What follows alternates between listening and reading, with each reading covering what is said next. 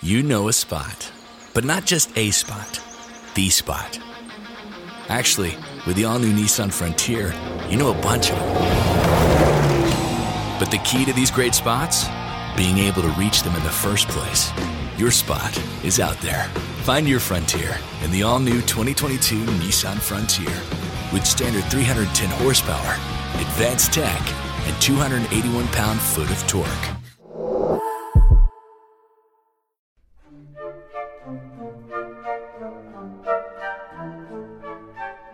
The Lord be with you. A reading from the Holy Gospel according to Luke. Jesus said to his apostles, I have come to set the earth on fire, and how I wish it were already blazing.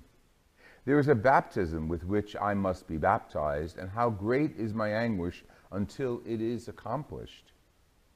Do you think that I have come to establish peace on the earth? No, I tell you, but rather division.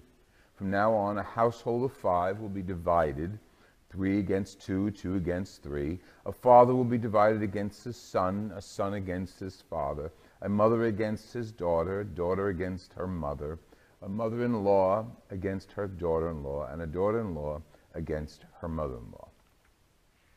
The Gospel of the Lord Jesus Christ.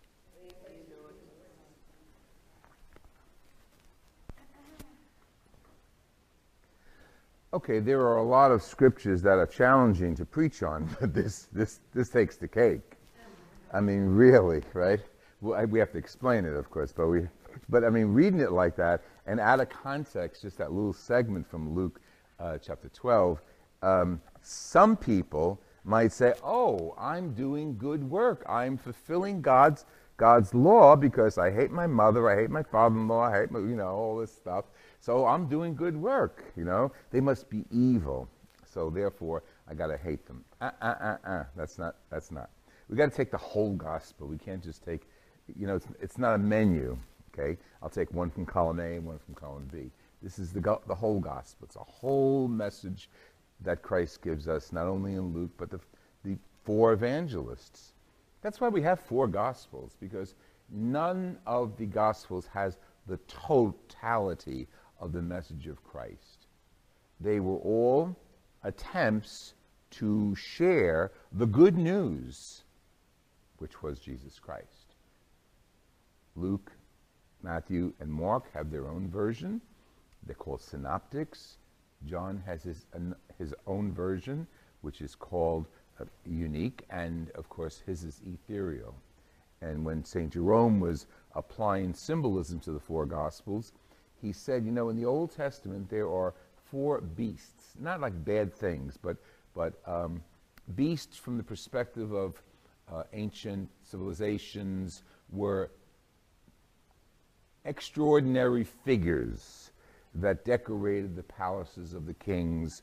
And in the Old Testament, Daniel, there is a vision that Daniel is having around the throne of God, and these extraordinary figures worshiping God. Well, the four figures are, and then we'll talk about this particular gospel, the 4 figures are the eagle, and Jerome compared that to John's gospel, because John's gospel soars. It's not just like a blood and guts, common walk on earth gospel. It's something special. It shows the divinity of Jesus in a very special way, and it shows the relationship of Jesus and John, the author. Okay, and then we have Mark, short gospel, very fast. The whole gospel is very short, and Jesus goes from here to here, pronouncing the kingdom and the resurrection, and St. Jerome compared that to the figure of the lion, the cat, who moves fast. The Gospel of Matthew starts with the genealogy of Jesus. And if you open the Gospel, the beginning chapters, you hear this one was related to this one, this one was related to this one. You have all the genealogy going back to Adam up to Jesus through Mary and Joseph.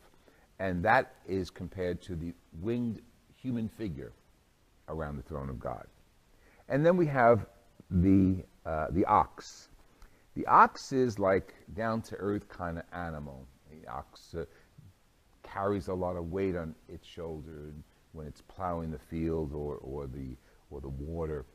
And the ox, when we look at the Gospels beginning with Luke, we see the warmth and the earthiness of the stable, and the Jesus on a donkey with his mother, and going into the stable where the animals are going to be laying alongside him. And of course, the ox is associated with that, the earthy. And that's how St. Jerome just related. There's no dogma for this, it's related. So we look at the Gospel of Luke, and here we have Jesus, he's preaching, he's going along, and he's getting, my words, getting fed up. You know, he's doing good works and they're not appreciating it. And then he sort of hits it on the head. He says, you know what, maybe, this is me, not Jesus, okay? He says, maybe I'm being too nice. Maybe I got to hit them right between the eyes and really set it straight, because we presume Jesus knew his destiny. We don't know 100%. We don't know the human consciousness of Jesus, okay? Every now and then in the scriptures, he has an opening to the Father. He has and then we share that, the relationship he has with God the Father. But we don't really know if he really knew, like, I'm God, okay? It came and went, okay, that in the scriptures. Again, it's not a biography, it's a gospel. So here, Jesus is making it straight. You know, cut all the nonsense of being a nice guy. I'm coming to earth to separate. I'm asking you to stand up for what you believe. I'm going to turn the world on fire. As a matter of fact, I wish this fire was already blazing the world. So those of us who follow God can really be honest and follow God, and those who are divided from God will be divided from God eternally.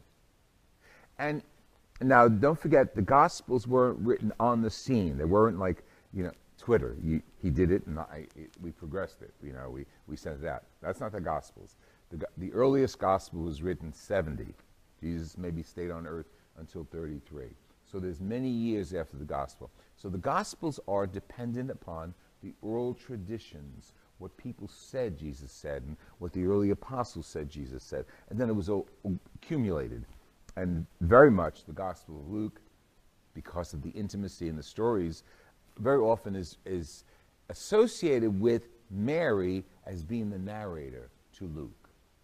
Again, tradition, because Luke has some certain stories in there that only a mother could have told him, who really knew what was going on from the inside. So here it is.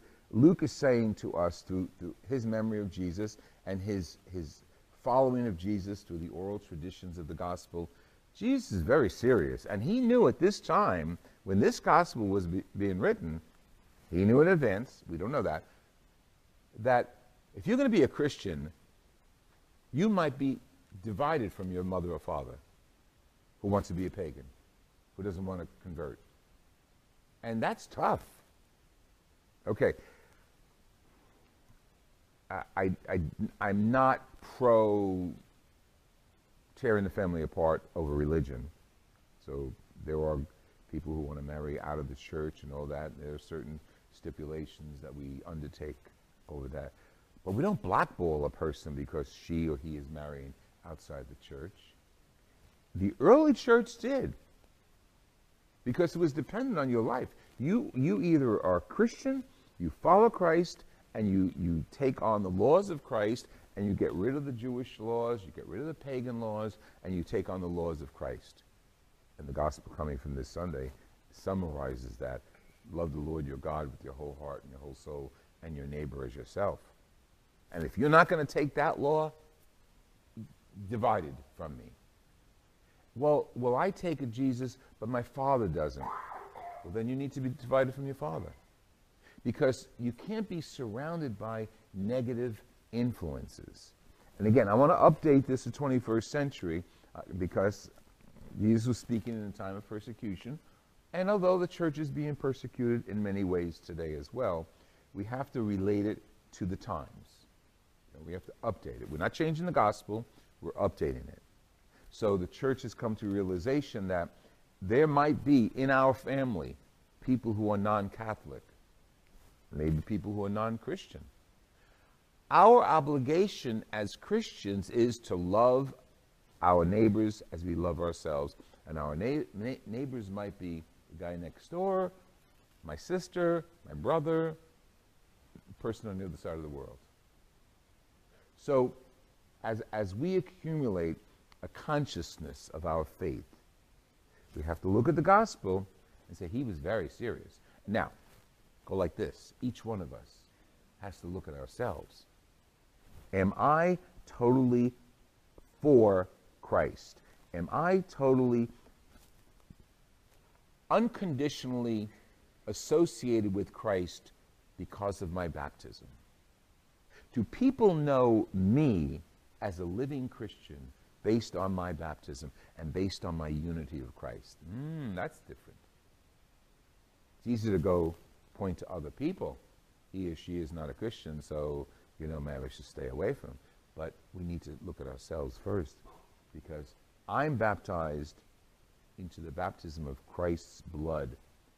Now, when he talks about the division that is coming, it is a baptism with which I must be baptized, and how great it is until it is accomplished.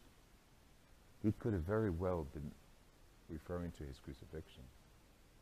He took his baptism of John so seriously that now the next stage of that baptism is responding to the voice of the Father as he understood the Father in his prayer, going to the cross.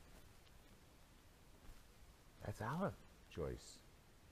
That's what we're asked to do. And not only once in a while, every day. Like currently, the sign is on the outside door. The donations for Thanksgiving can be brought into the community room. That's great, because it's November and we're going to gather food baskets for the poor. Not enough. I'm not telling the church what to do, this particular parish what to do, but that sign should be on the door every day of the month and every month of the year. As I know, anytime you come in, you see bags of food at the entrance. How appropriate. Because that's what we need to do. Continuously loving our neighbor as ourselves. And this is our baptism of challenge. And maybe we all should be burning with that baptism of faith, as Christ invites us to.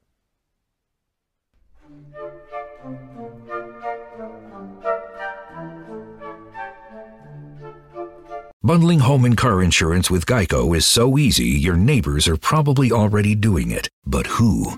They may drop little hints like, beautiful day out. Even more beautiful since we saved by bundling our home and car insurance with Geico. Or, yard work is hard. Much harder than bundling with Geico, which was easy. Or it may be even subtler, like, speaking of burgers, we bundled our home and car insurance with Geico and saved a bunch of money. Bundling is easy with Geico. Just ask your neighbors. If you're a migraine sufferer, we have incredible news for you. Nurtec ODT Rimegepant 75 milligrams is the first and only medication proven to treat and prevent migraines. Just one quick dissolved tablet can start fast and can last for up to 48 hours, helping you take control of your migraine whenever, wherever. Simply wonderful. Don't take if allergic to Nurtec. The most common side effects were nausea, stomach pain, and indigestion. For important safety prescribing and patient information, visit NURTEC.com. Ask your doctor about Nurtec today.